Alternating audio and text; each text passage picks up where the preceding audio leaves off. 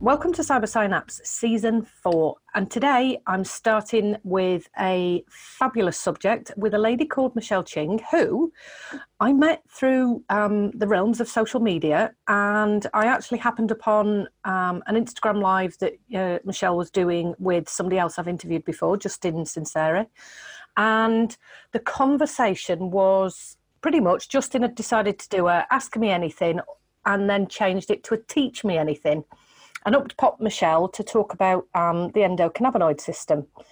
And there's a whole heap of interest around the endocannabinoid system. And most of the people who are listening right now, Michelle, will be pretty au fait with the words CBD and cannabis, but not quite understand where that comes from. So rather than me doing, as we discussed off air, me doing the big, long introduction, what I basically did was message Michelle and said, I would love to talk to you about this because I think in the world of trauma and the world that I kind of inhabit with psychotherapy and so on, this is a really popular question, particularly in functional health. And my clients don't always know whether they can ask this question or not. So I'm kind of here to pick the brains of Michelle and to go into the products that you sell, and what they are, why you came to them, why you do what you do, etc., etc. So I'm just going to hand the floor to you for a minute, Michelle. Thank you so much. I am, first of all, just so grateful that you reached out and so inspired that the information that Justin and I were chatting about just casually connected with you, because I've had this hunch for a while now that we need to find more intersectionality between trauma-informed research, trauma-informed psychotherapy, and the endocannabinoid system. And actually the new term now is endocannabinoid-ome, kind of like microbiome. Like It's really, when you were thinking about the endocannabinoid system, because it actually occurs on the mitochondrial level of every cell in your body, we're thinking about it now more of like a ohm type of a infrastructure within your body. But let me back into this. So really what kind of happened to me, because I know you said we talked about me introducing myself. So let me just kind of back up completely and give your audience a little bit of context on me, my story, how I found my way in this space. So I grew up definitely in the Western medical context, born and raised in Hawaii, actually, but find myself in Los Angeles, California now. But I grew up definitely more in the Western medical context, definitely taught that your brain on cannabis is, there was that commercial in the US that showed the fried egg in the frying pan. Mm-hmm. So yeah. I was absolutely raised in that kind of a context and went through most of my life that way. But when I hit around the age of 24, I would say maybe 24 through 28, I started having all of these strange health complications that I had never really encountered in my life.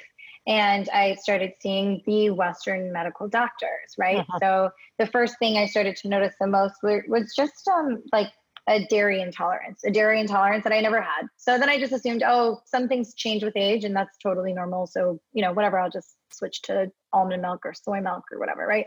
Because at the time, like soy milk hadn't come out, or soy wasn't, bad for you yet, right? So then that was kind of the beginning of it. And then fast forward to when I hit 28 and these, the dairy intolerance had kind of expanded to a gluten sensitivity that kind of also expanded to like a weird, I would say 4 to 6 times a year going into the ER because I can't stop throwing up. And it was like, what is actually happening? And I wasn't actually having food poisoning, I was having food poisoning symptoms.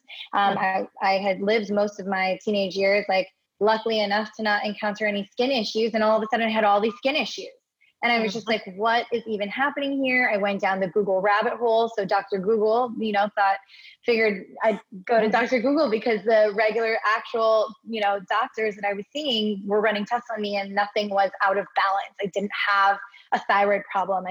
There was nothing that the Western medical framework was really like helping me with. So that's how I found my way to more holistic naturopath types of resources. And what I found was when I would do some of what would be considered a little bit more of like a woo-woo test, right? So muscle testing or things that I found in this like homeopathic world, I found that it actually was driving my healing outcome. And then that actually, this whole health journey started to intersect with something really interesting going on a personal level with my, I guess, relationship to my career. And it was interesting. So for the first 10 years of my career, I worked in advertising. I was so fulfilled. I felt like we were changing the landscape of advertising by incorporating, digital media. And I just felt like so lucky to have found this career path, because when I had gotten into it in 2006, no one really knew what digital media was. So I felt like I was an innovator, right? And all of a sudden, it wasn't overnight, but over time, around year 10 in my career, I kind of got to this place where I was just feeling completely disconnected, just completely unfulfilled by something that at one point I felt like, was so fulfilling. And so that new disconnection was really tough for me to experience and really tough for me to navigate. And I didn't have any experience with therapy, mental health. I didn't even know what emotional well-being as a term meant. That wasn't necessarily something that we spoke about in our household. So, here again, I go down this learning rabbit hole on the mental health, emotional side of things. I find my way to this incredible coach who his name is Mastin Kipp, and he has a trauma-informed entrepreneurship course. And he's changed the name of it a few different times, but he basically teaches his students how to better understand purpose, fulfillment, being connected to your life, to your work, and things of that nature. And the way he teaches about it is using some of the core principles around attachment theory, polyvagal theory, somatic experiencing, internal family systems. And so this is how I find my way all the way to Trauma-Informed Institute, all these other different things that you, Kath, are such an expert on, right? So now you've got sort of my personal health journey, my personal professional journey, sort of meeting at this intersection point of, okay, like what am I going to do with all this newfound like epiphany and aha moments left and right? And so through actually my work with Mastin, I realized that one of my core beliefs, which shouldn't be a big disruptive belief, but for our Western medical framework, it actually is. I hit on this core belief that healing and joy should be a human right. This is where I feel like I was kind of called to create this company, to create this business. And that's kind of our biggest mission, is to really teach people how to make healing and joy your human right.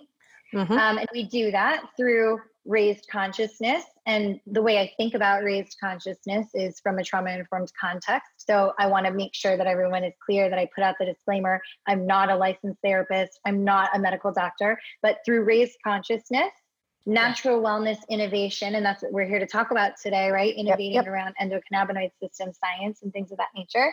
And then environmental sustainability. And again, all of these things are, even though they're the oldest systems, right? So they actually are the most traditional systems from a science perspective, from a research perspective, they're still in its early days. So anyway, that kind of is my very long intro of what brings me up to now. So now we have a company, I'm a co-founder in this company, and it's called Wonderful, with 2 L's actually, because the double entendre is intentional. So the products that we create are actually wonderful. It's a CBD wellness product line. And we also think that CBD and cannabis medicine in general is full of wonder. So the idea that science continually follows, studies the infinite nature of wisdom, the infinite wisdom of nature. Is kind of the double entendre there with the wonderful with 2 L's. And so this is sort of my answer, my service answer to this bigger calling around making healing and joy a basic human right. So I'm thinking that I don't actually know whether many of my listeners have heard of Mastin Kipp. I know possibly the US listeners. So I have got a cohort that do listen from the US. I think they might know who Mastin Kipp is. But really, he's not on the, if you like, the trauma circuit, because the psychotherapists tend to look towards the Bessel van der Kolks, the Stephen Porges, etc., etc. And Mastin Kipp has his very own way of doing things, and they are pretty much based in slightly more coaching frameworks. He is more direct than a lot of the trauma therapists, and I think he's now got a trademark around it because it's trauma-informed coaching or something like that. So, but Mastin Kipp is, I think the conversation that we're going to have is many of those trauma people don't seem to be really looking at these plant medicines. They don't seem to be looking towards these systems of those drugs, which, this is what they are. They are drugs, but we will get into it in a minute, that we're not talking about going and getting off your face without a licensed practitioner or without some form of clinical surrounding or some knowledge behind what you're about to do. And this is, I think, where we're at in the world at the moment, because there's lots and lots of programs. That we were talking about this earlier and in our last conversation, that there's so many programs, pushing the big plant medicines. So you need to go and take ayahuasca, or, you need to go to somewhere for a week's retreat and go through a whole healing journey. And actually, this healing system that we're probably going to talk about is a lot more. It's a lot more daily. It's a lot more in person. It's a lot more about the small micro moments rather than, these big ceremonies which involve you purging and, kind of, for a lot of people, I've seen many videos of ayahuasca trips where people end up hyperventilating, or, they have lots and lots of visions and hallucinations, et cetera, et cetera. Actually, we're talking about a system that's already within the body and may not need these huge big drug epiphanies, if that makes sense. So do you want to, let's just think about this then. So do you want to start, let's go with at the beginning, what CBD is, but what it also isn't. And then people might be able to kind of get away from the scary psychedelic impact that they think that this potential drug might have. Yeah, I absolutely can answer that. But before I dive into that rabbit hole, quick, just question about for the listeners and for your audience, from a polyvagal perspective, and just nervous system awareness in general, would you say that your listeners are very adept to talking about polyvagal theory and just how your nervous system works? Hopefully some people will be, because I think the spread of the people who listen to this are parents, teachers, e-safety people in cybersecurity. So it's a whole span of people. So I don't actually know their depth of knowledge, but I have gone at the polyvagal theory God knows how many times in the last 3 seasons. Justin and I talked about it. One of my, I have talked about it a little bit, and really we are talking about the nervous system regulation. So it might be that some people understand it and some people don't, but we can geek out, and I can try and explain it in the way that I do for the young people that come into my practice. So we can go back and forth. We can kind of riff on this, really. Okay, great. Okay, so awesome. So why don't I defer to you then? Why don't you just talk a little bit about, if it's okay, maybe I'll back into it. So where I'm going to go with my answer about what is CBD, it stands for cannabidiol. It's pretty straightforward. It's a phytocannabinoid that comes from the cannabis plant. In order to understand how it works in the brain and the body, you also need to be aware that you have a system. We all do, whether or not you're taking cannabis, you have a system that lives within you. It actually lives with all living animals except for insects. And endogenous, meaning you're born with it. Endocannabinoid. Cannabinoid is the name for this system of ligands and receptors. You can think about ligands and receptors as locks and keys. That your body is naturally, everybody has, quite literally every body. And this system is specifically responsible for maintaining balance and homeostasis.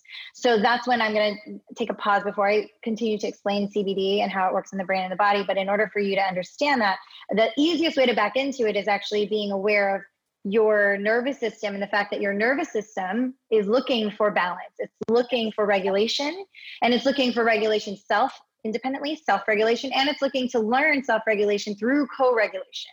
Wow. So these are some of the core principles, right, from a trauma-informed psychotherapy perspective that you need to kind of have that general framework of to understand why I clicked into the Teach Me Anything on Justin's Instagram, because I was like, this is an aha that I want everybody in this space to be talking about as frequently as possible, which is obviously why you and I are connecting, right? So before I continue on with the endocannabinoid system piece, maybe Kath, do you want to just briefly explain nervous system frameworks, safety, threat, polyvagal, and that kind of a thing? Yeah, well, when you were talking there, I thought one of the things that often comes up, particularly when people do talk about polyvagal, is this idea of you put yourself into a dorsal vagal or a ventral vagal state, and actually your body does that. So basically, you have a nervous system, which so I'm going to describe it in an audio version that I do to some of the clients that come in. It's a bit like a seesaw. When one system speeds up, the opposite should also happen. So, for example, when you need to move fast away from something, the system that Stephen Porges refers to as the mobilization to safety, this is the sympathetic system. What will happen is your slow down system obviously gets turned off. So it's a bit like a seesaw. One will go up and one will go down. And your body is looking to have a nice movement up and down on both sides of the seesaw. Now, when somebody gets into a trauma event, what can happen is you can have a bit like a juddery seesaw. So I think we've all played on these when you were little, and you know that the axle's going a little bit in the middle of the seesaw and it doesn't quite feel as smooth, or it tends to get a little bit stuck, or you can end up with different weights on either side of the seesaw. So as one is trying to speed up, the other one is actually pressing down to slow it down. So this is how your nervous system can work. It goes backwards and forwards, and your body is trying to maintain the same weight on both sides and to have a beautiful, what might look like a sine wave if you were watching the seats going up and down. It would go in a nice harmonious rhythm rather than a staccato, which is a bit like steps. Yeah. So that's essentially what your nervous system is trying to do. And you generally get taught this by the other person. This is that bit that you were talking about with the co-regulation. When you're a baby. So your nervous system doesn't work very well when you're born. It tends to be pretty much in this sympathetic state of, I don't know what that is, I don't know what that is either. And the parent, the AN other, comes along and helps soothe and regulate through co-regulation so that your body can learn to do it for itself. And that's pretty much what underpins most of the behaviours of dysregulation in a lot of the clients. Hopefully that's helped you now with a metaphor that you can maybe talk about in terms of how the body tries to balance itself with these lock and key systems, and the amount of, really it's to do with receptors, isn't it, as well? So anyway, I shall just shut up now, and there you go. No, that was perfect. Thank you so much. I mean, the baseline of understanding how your nervous system is working really hard for you is detecting safety and threat. And if your nervous system is detecting safety, you have access to your intelligent thought, your most evolved brain. You have access to your prefrontal cortex. You have agency over choice making, and you have agency over rational thinking, rational thought. What happens when your body slips into sympathetic, in that sympathetic nervous system state, is your prefrontal cortex actually shuts down, and now you're in your limbic system state. So let's just take trauma for a second, right? So if you are someone who has experienced trauma, which on a spectrum we all have, right? So trauma exists on a spectrum. There's more severe trauma and there's less severe trauma. So a less severe trauma example that I use that's really popular is like a baby crying on the plane. No one likes it, but that baby is having a traumatic break right now. Like they do not feel safe. That is why they're crying out, right? So that's a micro trauma, if you will, or little T trauma is what Mass and Kip calls it. Whereas a big T trauma is maybe some of the more typical things you'll hear in mental health. So people who go off to war or assault, or, something violent, right? So like that is much more of a big T trauma and it exists on a spectrum. However, the trauma frameworks from a neural pathway standpoint, from a nervous system standpoint, still exist where it's a micro trauma or a big T trauma. Yeah. So it's important to really just like level set with that, because when you're experiencing a traumatic event, a traumatic response, your nervous system goes into a threat response. And that threat response sends messaging to the fear axis in your brain, which includes your HPA axis, your amygdala, and your hippocampus. Mm-hmm. I'm going to pause because I think, Kath, you probably can speak to the fear axis a little bit more intelligently than I can. So did you want to talk about the fear axis at all? And then I can kick in back into endocannabinoids. So often it does get called the HPA axis, and it's to do with how the information reaches the brain. So my favourite part of the brain is actually the cerebellum, because I think lots of people talk about the limbic system, and I like the cerebellum. So anyway, this information is sent upwards, and in terms of that threat response, 80% of the information your brain receives comes from the body, and then 20% of that information is sent back down the body. So this HPA axis is actually 80% up and then 20% down in microseconds. And basically, anything that's considered a threat, so these are those uh-oh feelings. So when I'm talking to the little ones, I might say you might get a rumble in your tummy, but your tummy doesn't know that that's hunger. It thinks it's something to be frightened of, a bit like babies, and that message goes up to the brain, and the brain goes, uh-oh, I don't know what that is. I need to put out the stress response. And essentially, the two parts of the brain that you just named there, the hippocampus and the amygdala, work together, and they kind of go, is this a familiar feeling or not? If it is, do I need to kind of go on a scale of 1 to crisis? Do I need to go on a scale of 1 to 10? Or do I need to just kind of go, oh no, I know what this is, it's hunger, and now what I'll do is I'll put a behaviour in place to go seek to reduce the stress, which might be that hunger feeling. So fear and stress are very, very similar in terms of how the brain works, because it's not very good at knowing where the information's coming from. It just receives information and then obviously makes sense of it. So that axis also connects the adrenal glands, which is where cortisol is made. Cortisol is, lots of us know it as the stress hormone. And also there's quite a big chain of events, and I can never remember which order it actually goes in, but basically you have the same kind of chemicals in your brain, they just get given different names. So it's norepinephrine, acetylcholine and cortisol, but they do different things in different parts of the body and the brain. And essentially it's alertness, seek safety, reduce fear, get out of the situation if possible, and it will kind of choose lots of different ways to do that. And essentially this system can be sparked off by those micro traumas that you've talked about, and it can be sparked off by the huge traumas in terms of so that idea of the baby crying on the plane, and I am just going to go with this because I'm a therapist, and I was like, yeah, that's actually what's happening for that baby internally. Is I don't know where I am. I don't know why I'm feeling these feelings, because obviously being on a plane is very interesting for, if you've got a bit of turbulence going on. And that baby will pick up on other people's fear within the aeroplane as well, so within the carriage. And this is going totally woo-woo a minute now, Michelle, and I'm well aware of that, right? That actually these babies pick up on those signals and energy from other people. And that can also be interpreted as a stress response, which is why babies are pretty much more vocal in terms of their HPA axis, because they don't have those thinking frameworks to try and slow it down or to kind of work out exactly what's going on. Like you were talking earlier, the way that, because your prefrontal cortex goes offline, the ability to talk generally goes offline if you're in a big trauma fear response.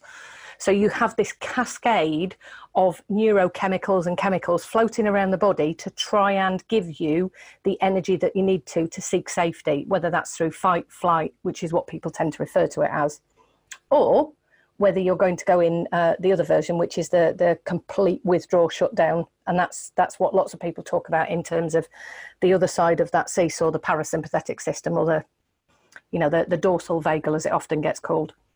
And I've just realised I've just waffled on a tangent there, so I don't know if that was helpful. No, but you helped me. I'll bring it back to what is CBD and how does it work in the brain and body, but you actually helped me almost find a segue to the Venn diagram that I had shared with you, because you just said, I'm going to go woo-woo for a second. But if we pull in, we put on our Deb Dana hat for a second, she wouldn't call that woo-woo. She would label that neuroception, right?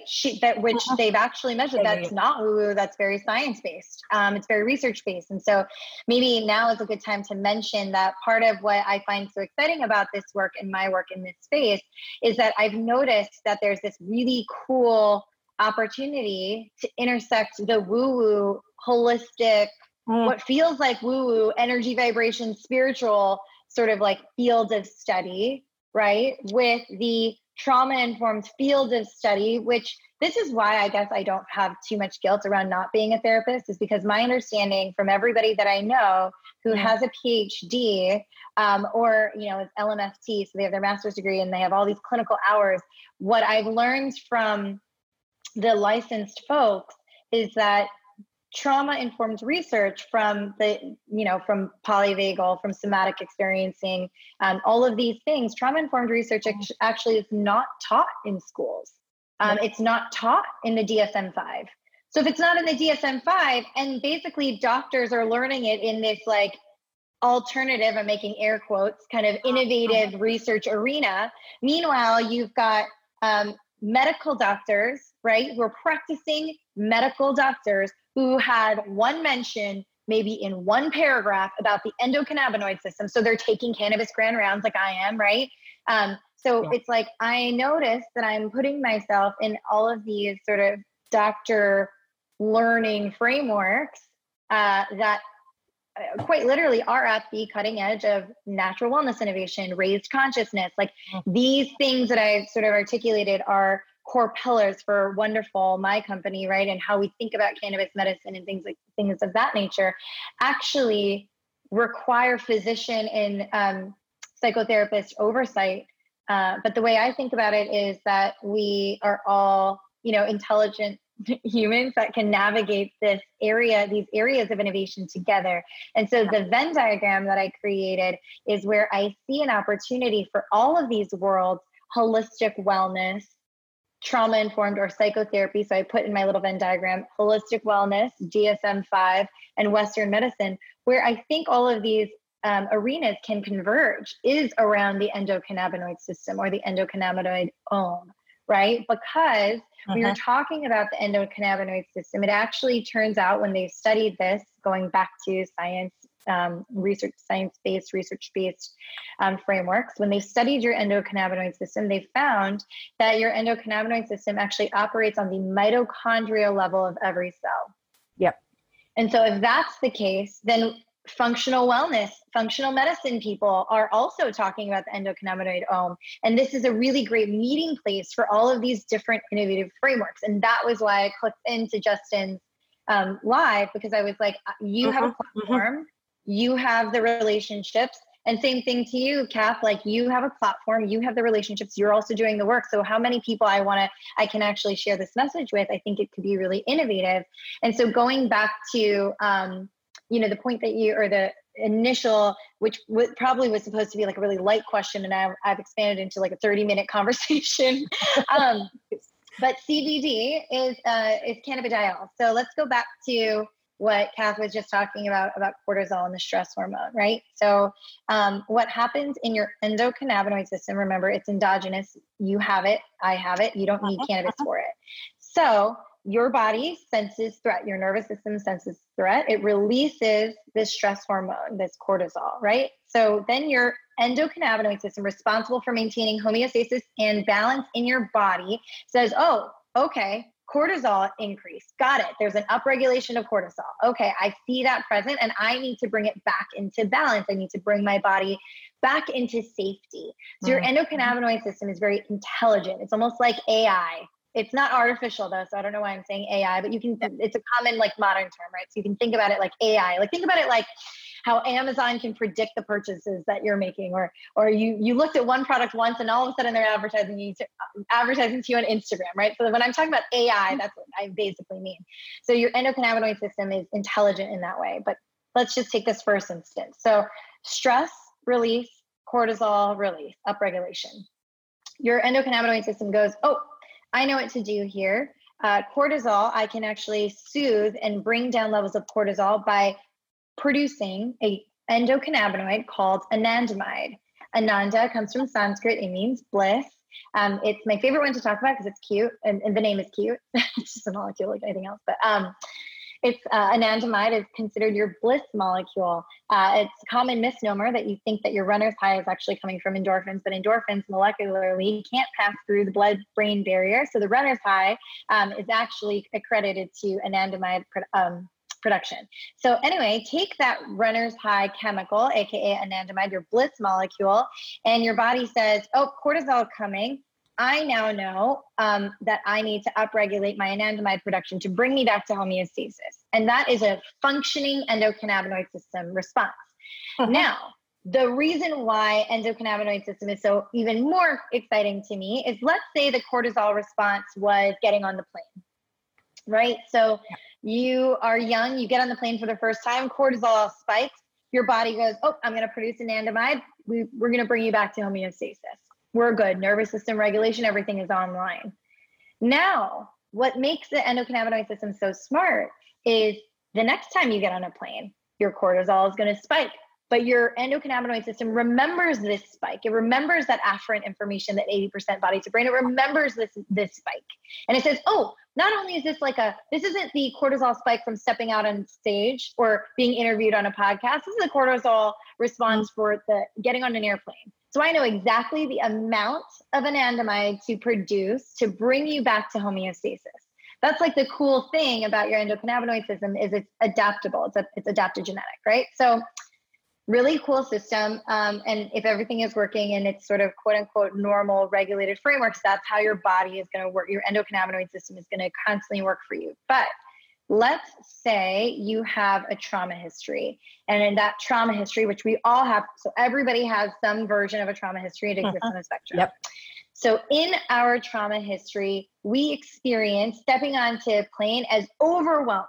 Right. And so your endocannabinoid system is going to try to work for you. It's going to work really, really hard to try to produce the right amount of anandamide to help you calm down. But if you're in your sympathetic state and you're so activated that your fear axis is off the charts, your body's actually not going to produce the anandamide at the levels that it should be producing it at, because it's going to want to get you to safety and out of threat.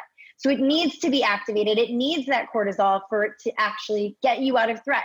Yeah, because if it produces anandamide and it calms you down, it's not saving your life, right? Because it's a survival mechanism, this fear axis of yours.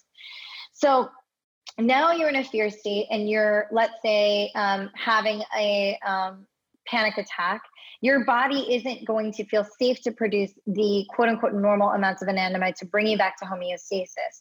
So that is when you can bring in exogenous or external cannabinoids. And that could be a plant-based cannabinoid. And that is what we know as cannabis. So cannabis has anywhere from, they've now identified hundreds of different phytocannabinoids. These are plant-based phytocannabinoids. Yep. And the two most popular ones to talk about are CBD and THC, and they have different molecular shapes and sizes, and they do different things in your brain and in your body. Specifically in your fear axis, you're going to have a high density of CB1 receptors. That's part of your endocannabinoid system. You already have them. You have a high density of CB1 receptors. So what binds to CB1 receptors is anandamide. But if your body is in a fear state and it's not producing anandamide, you can bring in these external phytocannabinoids to bind to that CB1 receptor.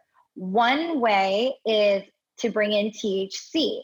THC is the same molecular shape and size as anandamide. So it's a really easy binding. So your CB1 receptor is there. It's being activated. You're in a fear state. You're getting on a plane. And you're bringing in this exogenous cannabinoid called THC to bind to your CB1 receptor to act like and produce a euphoria response, which everyone now knows is like getting high, right? And you produce this sort of euphoric response that is going to mimic the molecular shape and size of anandamide. It doesn't give you the same runner's high. It's a different plant-based high, but the idea is it's there to calm you down. Now, it's one of hundreds of different phytocannabinoids. The question you asked is, what does CBD do? So what CBD does is it actually, instead of binding to your CB1 receptor like THC, because it's not the same molecular shape and size as anandamide, what it does is CBD actually blocks, well, it does bind to your CB1 receptor, but let's put that on shelf for a second. What CBD does to your body is it blocks the FAAH, fatty acid amide hydrolase enzyme. That enzyme actually metabolizes or eats up your anandamide. So even if you have too much anandamide, right? Like if you have a runner's high and it eventually goes away, that's your FAAH enzyme kicking in and metabolizing your anandamide. So what CBD does is it blocks your FAAH production, which triggers an upregulation of your natural anandamide to help you manage that cortisol release, which is why it doesn't create that euphorogenic response that THC does. But in the net, you're essentially upregulating anandamide, or you're replacing anandamide in a deficiency state. So if you're anandamide deficient, you bring in more THC. If you're not necessarily anandamide deficient, but your body is in a trauma response and it can't tell the difference, your body, because 80% afferent, right?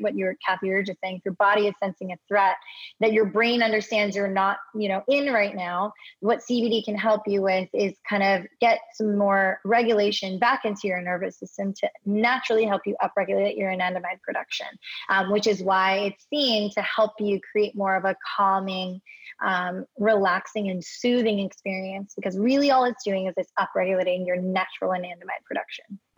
Yes. And oh my God, I've just remembered actually how we got talking was, I think you were talking to Justin. So this happened when you were talking and I was like, oh my God, actually we started talking about anandamide first, not CBD, because I have a particular interest in anandamide in terms of flow.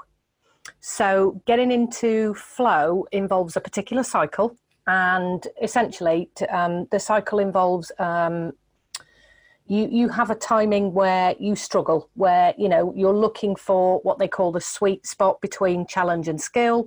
So this is just outside of my comfort zone. I feel slightly agitated.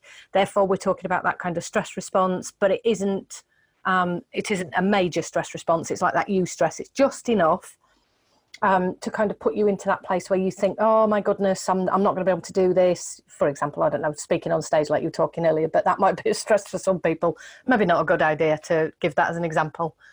And I was just thinking, actually, this is why I see people with the same feelings in flow. So when you're in flow, that's one of the only times that you will produce anandamide as well, in terms of the bliss chemicals, because you get all of the neurotransmitters, if you like, all at once.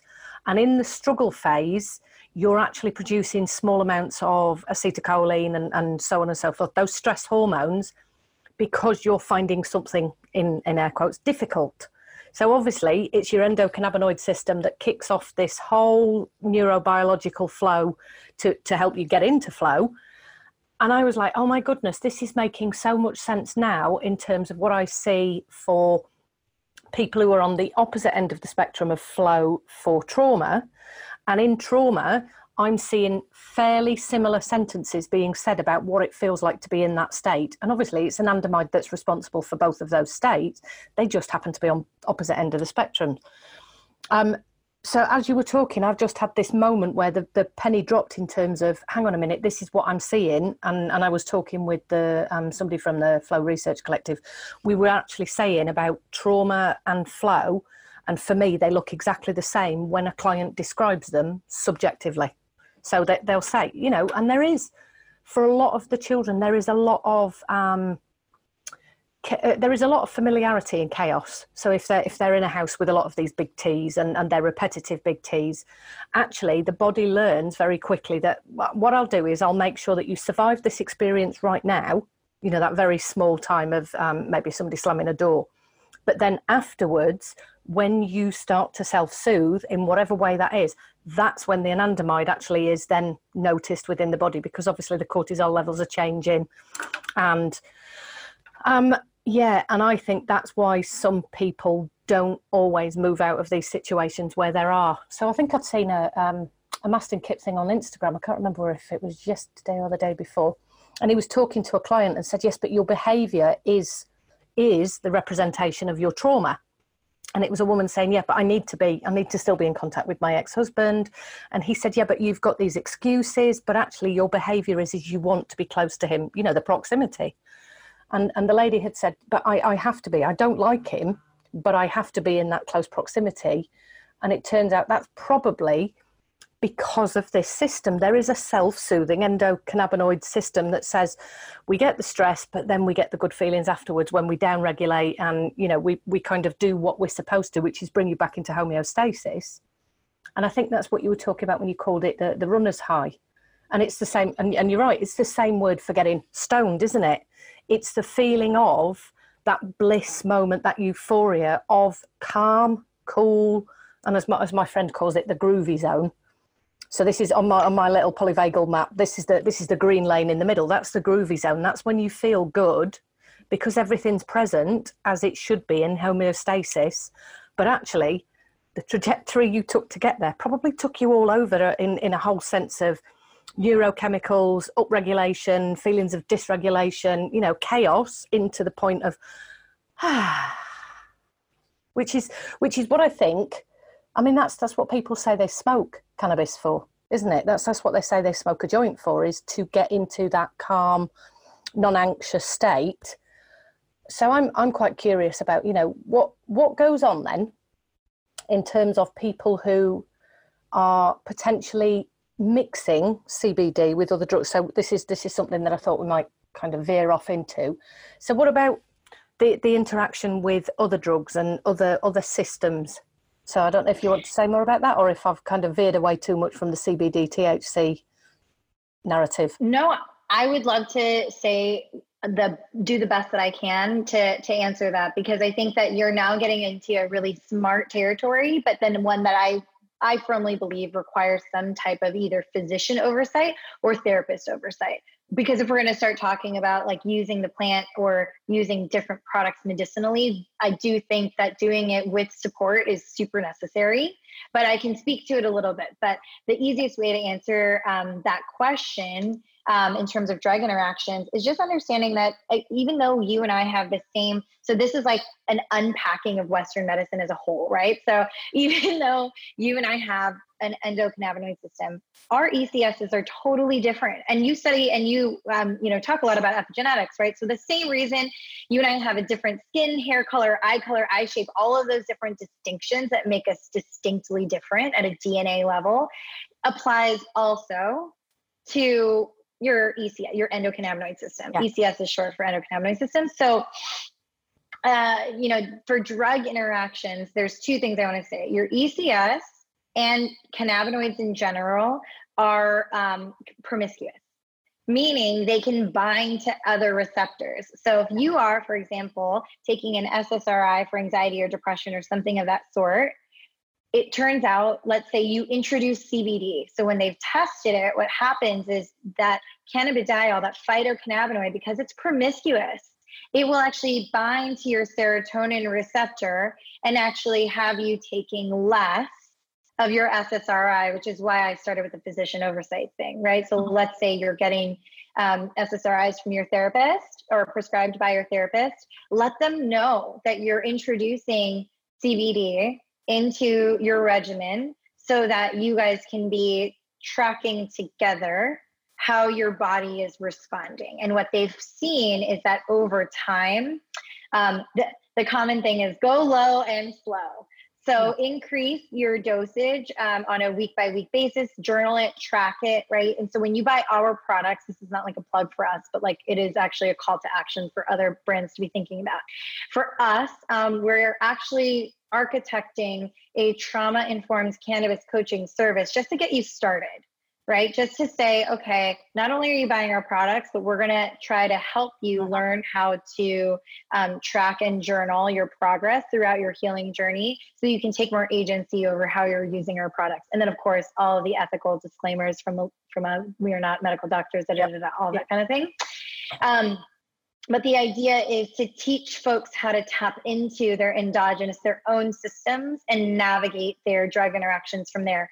That's just a general comment around the promiscuity of cannabinoids and phytocannabinoids in your body. The other thing I want to mention is think about it in the context of a bigger landscape of disease state health systems. So if you have cancer, right, you're getting chemotherapy and you're using cannabis. So you'll already have physician oversight. But what we're seeing a lot too, when you think about some of the more active cannabis markets, which comes to surprises to a lot of folks, is actually the more active cannabis markets are seniors. So even though cannabis seems like a young thing, right? Because like it's marijuana and like it gets associated with that like party lifestyle, from a therapeutic standpoint, where you're actually seeing the majority of money being spent from a population is actually in your senior community, your 60 plus. Yep. And it's not because they're trying to get high. It's because they're trying to get healthy, right? And so and not that, first of all, I think I also want to destigmatize this idea of getting high as being bad just in general.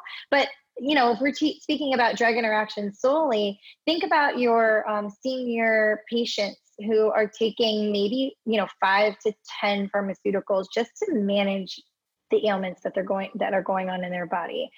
So that's what I mean about drug interactions. The blanket answer I can give is,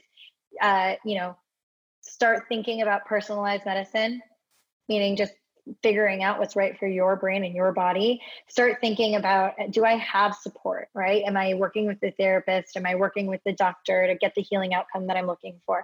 And then, of course, that's when you want to introduce especially when it comes to cannabis, making sure that the products that you're buying have been third-party lab tested. Right. That's the biggest piece that I say in a lot of my interviews is like, there's so little regulation, but so much regulation all at the same time. Like cannabis is so highly regulated from a marketing standpoint and from a legal standpoint, like Schedule I, at least in the US, and like it's highly regulated, but then, and somehow yet you can also buy CBD at the gas station. So like just figuring out how to, select your product, select your dosage, and be more aware of drug interactions, going low and slow. It seems like a blanket answer, but it's the best answer I can give right now. Yeah, well, the reason I was asking that is, number one, because we've kind of talked about that. This is one of the things that I'm really interested in terms of the trauma informed stuff. But right now, and yes, I'm going to double click on your the senior people. I'm actually finding there's a lot of people who, not only in my practice, but I'm talking with, are taking it for pain relief. So this is one of those in air quotes miracle cures, isn't it? But it's because it exists in every single cell in your body, and and I'll probably come back to the functional medicine one in just a second. But I'm finding that lots of people take it for arthritis, for sleep, for ailments of some sort of pain, fibromyalgia.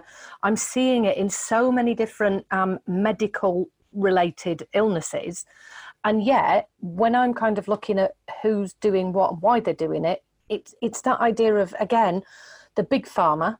But in the UK here, we wouldn't, as therapists, we don't actually do prescriptions. That comes from a psychiatrist or a sometimes clinical psychologist, but generally it's a GP or psychiatrist. But what we do as therapists, and I think this is why I was so interested to talk with Michelle, was the therapists that I speak with don't have an understanding at this level of the kind of plant medicines in terms of what they're used for, what's actually happening within the body. There are very few therapists who understand mitochondrial function and why that's such an important area, which is why I'm doing the kind of functional health approach at the moment, trying to show that the landscape is changing for what we do as our profession, because if you have an understanding of what's going on down at that epigenetic level or down at that cellular level, you can now work with your client to say, okay, so what are you taking at the moment? Right, well, I'm on, I don't know, I don't think they do Prozac anymore. It's something, lots of citalopram and some of the others, to go, okay, so do you happen to take any supplements? Are you taking any herbs? I know in America they tend to call them herbs, and we have the "h" at the front. But it's a question that I ask all my clients. Are you taking anything else? Because it's wonderful that these supplements exist and that you can walk into any health shop and pick it up. But are you getting hemp oil? Are you getting CBD? Are you getting the other variations? What kind of dosage is it at? Where's it come from? Who's tested it? I'm noticing that lots of people are putting these little certificates on saying, it's great, A grade, or it's got this. And it doesn't mean anything to the members of public, let alone the therapists who are then, So I did work with, over the past few years, actually, I've had a number of clients come in where the parent has said, do you think it will help my child because they're autistic? So it does get used for almost every kind of issue that presents for a therapist. But I'm also seeing people taking it just for sleeping, or because I've got a stressful job and it's just something at the end of the day, or I take it because it's adaptogenic, because that's another thing in the the wellness sphere. But also we've got this biohacking sphere and the functional medicine sphere, and And I'm seeing the popularity of it rise, but for me, there's not enough information about it, which is why I was so blinking kind of, zeroed in on you and was like, oh my God, you're the first person I've known that's actually talked about it in this particular way from a trauma-informed perspective. So I love what you're saying. I just wanted to add one thing that you're bringing up. I'll send you the link to this specifically, but there's this wonderful diagram about the endocannabinoid system. There's a ton out there, so please feel free to Google away. This is one of my favorite ones that they've posted on wainatural.com, WAI natural.com. They have this really cool chart. So when I was first learning about your ECS, I like, not that this is the exact question that you asked, but something I wondered about is, how can something work for arthritis, autism, insomnia, stress? Like, why? Like, I just don't like anything that claims to be a magic pill, right? I mean, I don't know, like, it makes me kind of uncomfortable and I kind of question it, right? And so what's really cool about your ECS is, and this diagram specifically, is it'll show you where your CB1 receptors exist, where your CB2 receptors exist. And like I said, they all exist on the mitochondrial level of the cell. So technically they exist everywhere, but you have a higher density in some key areas. So your top receptors you're going to hear about if you end up Googling this and studying it more, CB1 and CB2. CB1 is typically known as, it's going to be a very present, especially when we're talking about trauma-informed psychology, anything, because your CB1 receptors in your brain, your spinal cord, which are obviously like the main two pathways for your nervous system to be communicating with you, right? So your brain, your spinal cord, your pituitary gland, your adrenal gland, your thyroid gland, right? So like thinking about how all of these systems function and why CBD can speak to it gets super exciting. Fat cells, muscle cells, liver cells, digestive tract, lungs, kidney, and your reproductive system. That's CB1 alone. CB2, brain, immune system, digestive tract, and nerves. Right? So when you're thinking about like, okay, well, why does this make so much sense?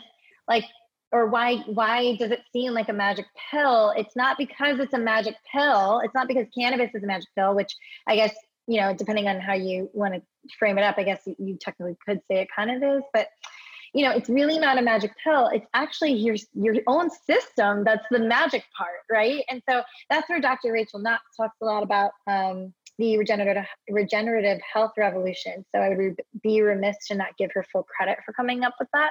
But the other thing that I want to mention is, if you have in your audience, or if you're listening to this and you're curious about this and you want to go down this rabbit hole, I am part of, I'm in a course called the Cannabis Grand Rounds, and it's put on by a company called the Advent Academy.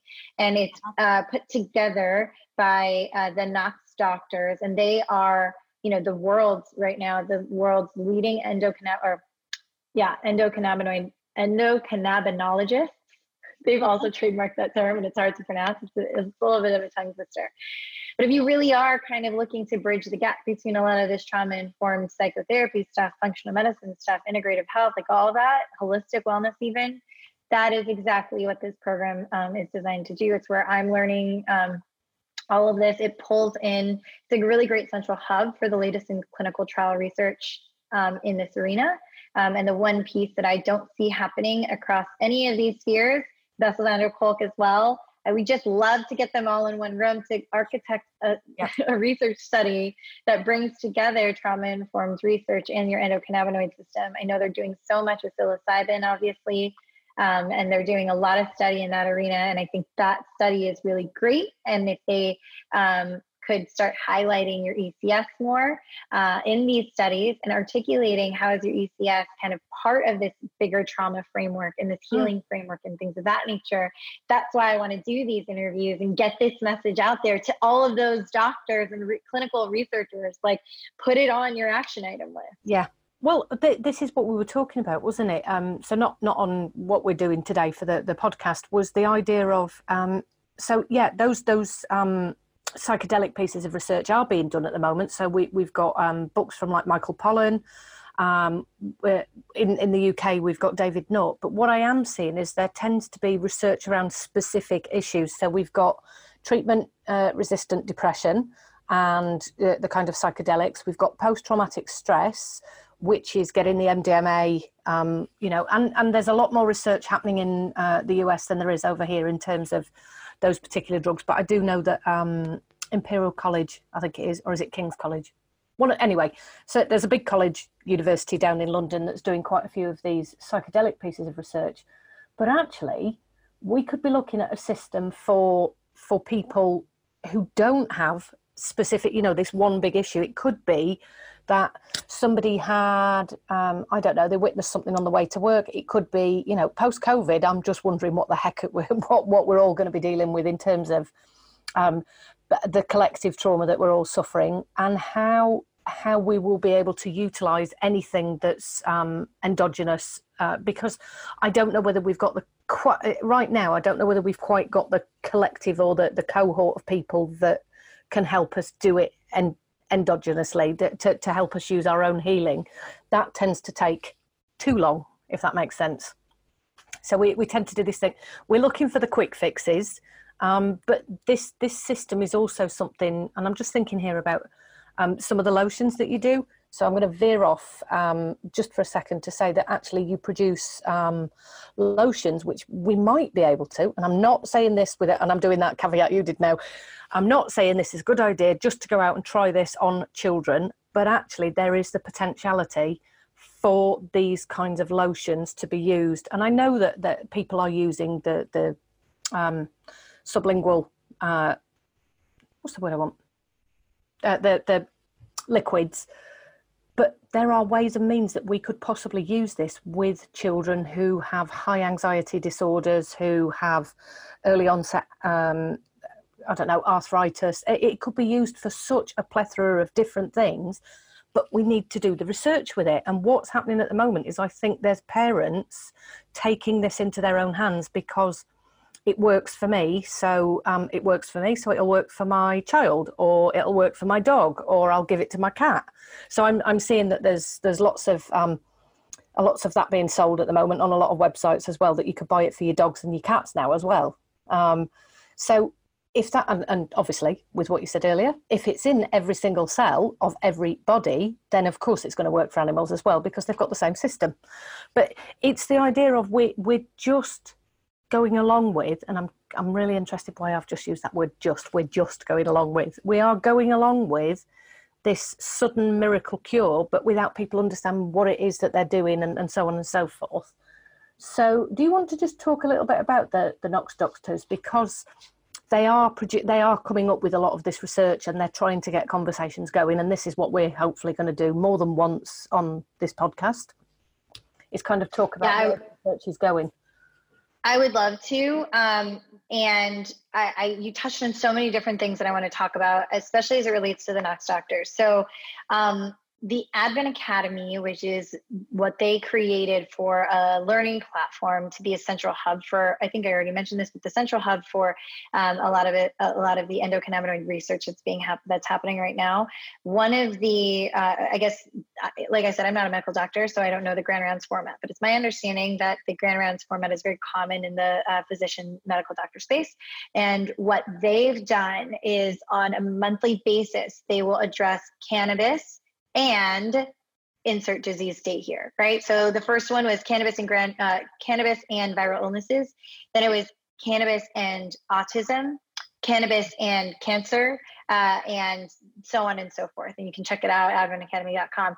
But you mentioned autism, and specifically you mentioned pediatrics and cannabis, right? So Let's say you have a child that is somewhere on the autism spectrum. Autism is one of the hardest things for doctors to really figure out how to support. And when it comes to autism and cannabis, and specifically autism and CBD, you're asking a lot of a parent, because you're saying, can you go down this path medicinally with a plant that has been demonized, especially in the US?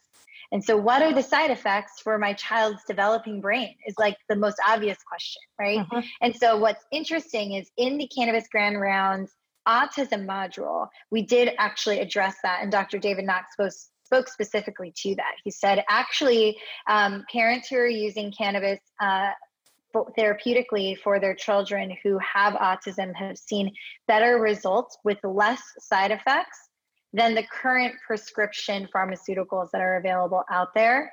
Wow. And he's saying, I don't want you to like have everybody running to the store and buying any CBD off the shelf, but that's not at all what I'm saying. But what I'm saying is generally, what we found is that cannabis has a lower side effects profile and a better healing outcome for children that specifically struggle with autism. This is so interesting because, and I'm about to throw a spanner in the works here, because if you listen to anything with Dr. Daniel Amen, he will say marijuana, and obviously he's talking the pot, the THC, that whatever name we're giving to it today. I think it's weed. I think that's what the kids call it nowadays. But actually, that's what we're talking, isn't it? Is if you're smoking marijuana, it's unlikely that you're doing it on its own. It's generally in a joint, and it's with other chemicals such as broken up cigarettes and tobacco or whatever it is that you do. But actually, this is a different system. This is what I really, really would like to make sure that I'm hammering home at this point is people listening. This is not smoking a joint, sat on the settee, or giving a joint to your child. This is about a system that's natural and exists, and you can actually use it to support natural healing, which is the bit that we're both aiming for. Is this is about the body's own system to heal itself. And that's what we know is if you give a body enough space and time, it will heal itself anyway. And this is why relationships are so important, because that's that kind of co-regulation which helps these systems learn. But if you can give it, that helping hand that doesn't take 20 years of psychotherapy or, trauma-informed schools and all of the systems that you would need to make that perfect outcome. This is a way that you can really, really help the body naturally and with a system that's already there. You're kind of giving it a supplement, aren't you? If you think about that word supplement, you're not giving a drug. I mean, I know you are, but just go with me for this one, listeners, that actually what you're doing is you're supplementing something that's already there rather than giving the body something that it doesn't have to change a system, if that makes sense. And you know what? You actually helped me remember a couple of things. The biggest difference when you're dealing with full spectrum, I think it's important that we mention full spectrum.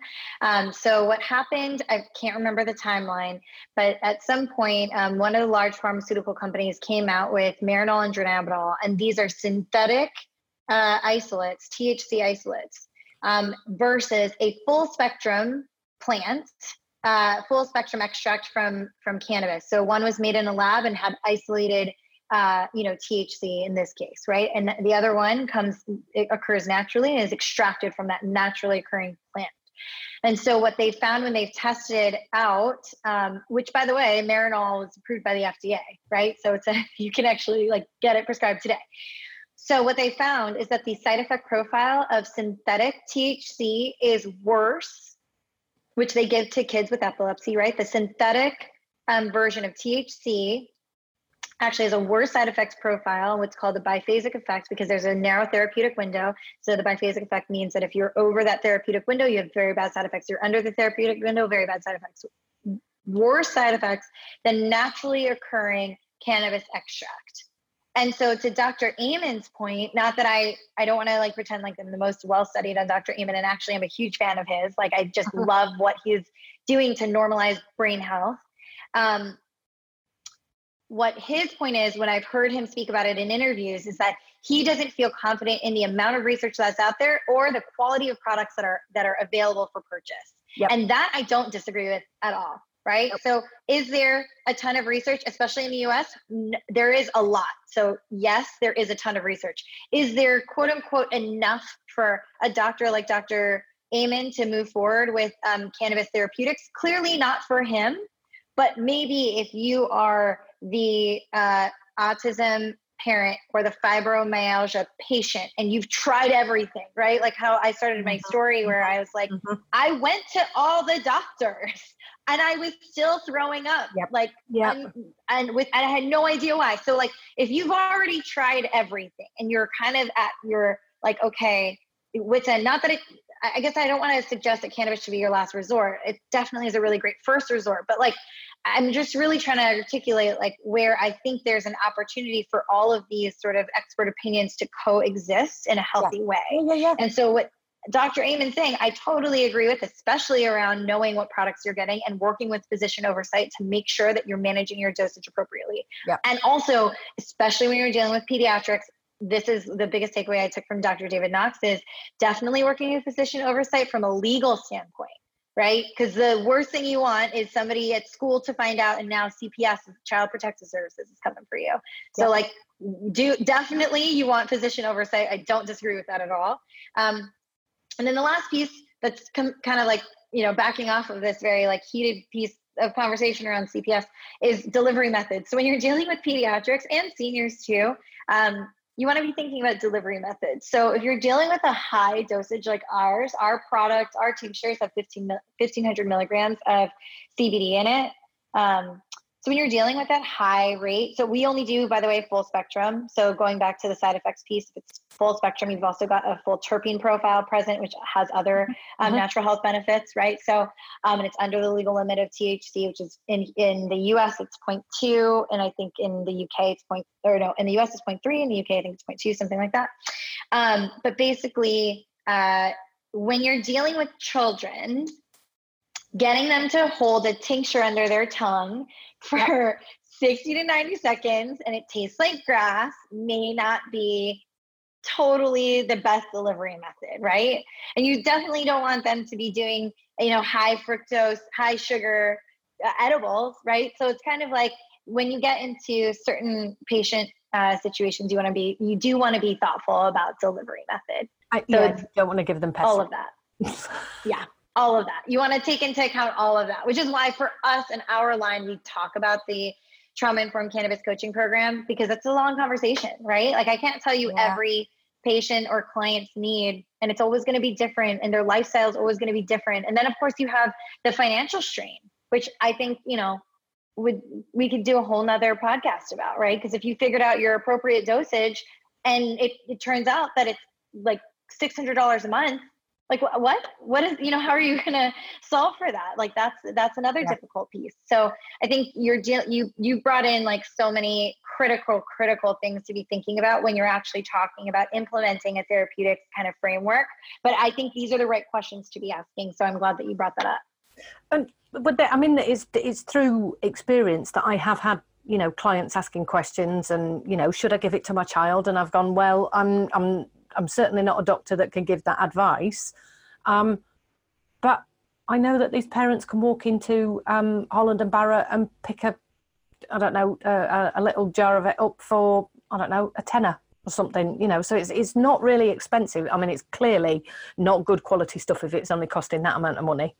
But I do see that I've been to a few of these health weekends, whatever, and you find the opposite end of the stands, the ones that are claiming that they have such good quality products and it's a phenomenal amount of money. And then you see the ones that are saying, well, it's hemp oil and it's not even the CBD in terms of what they're selling. But I've also seen so many shops shut down with it. So, I mean, and I'm also seeing it in vaping shops. That and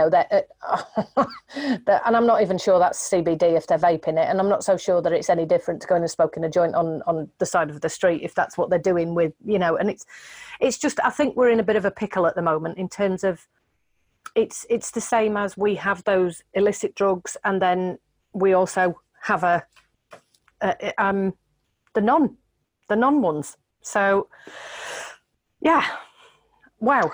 I've just I feel like we've really opened this can of worms, but I'm so glad that we did it because I do think that your listeners get to hear so much about trauma-informed psychology and just the impact of trauma on the bodily systems. And, of course, epigenetics plays a role in that, of course. What you can do from a functional medicine standpoint can really nurture your ECS. And I think the more that we talk about the convergence of all of these frameworks, holistic healing, functional medicine, DSM-5 standard therapy, practices, and Western medicine frameworks that mention the endocannabinoid system in medical school, but really don't expand on it. I think the more that we highlight these gaps and the more that we collaborate, especially I love that we're doing it across countries, right? I do think that this is like an international healing agenda, which I am so grateful that you've allowed me to contribute to. I just want to say thank you, because I realised that I didn't even take account of the time that we've been doing this. So I won't actually know till I press stop how long we've been talking. But I think it's been a long time. I've loved having this conversation with you, Michelle, and there is so much more to go into. So, maybe I think we should wrap it up for today and then do this again in terms of, let's see what the FDA are saying about some of the trials that they're doing at the moment, see what happens across at the universities here. Again, see what's happening in terms of the movement as we come out of lockdown, in terms of the countries and, where we're heading. And yeah, there's just so much to be explored in terms of this system, and I've got other conversations to be having with other people about endocannabinoid systems, and I just think I think there's something here about we really need to dig down in terms of what we are as humans, so that we can get that holistic healing, and I'm using that kind of framework to mean let's go intersection. That was it. What did you say? Dr. Knox is calling it. Oh, the regenerative health revolution. Yeah, that we need it. We need it so much more, and I think it's conversations like this that will help that happen. So thank you for your time. That's. I am so honored to be part of the discussion. So thank you for having me on your show, and I definitely think we should continue to knowledge share as we continue down this path. And if anybody wants to go down this learning nerd rabbit hole with me, you'll find me on the monthly grand rounds with the Advent Academy. So feel free to sign up there, and that's where I really learn all of my endocannabinoid innovation stuff. Wow. Well, thank you. And I will put your Insta handle in or whatever contact details you want in the show notes as well. Perfect. Thank you so much, Kath. This has been so great. I honestly, we need to get this on the calendar for next time, because I think hopefully I'll have so much more information as we continue, like you said, through this kind of global pandemic, quarantine, learning. There's going to be so much more. So I know we'll have more discussions like this one. Yeah. And thank you for that.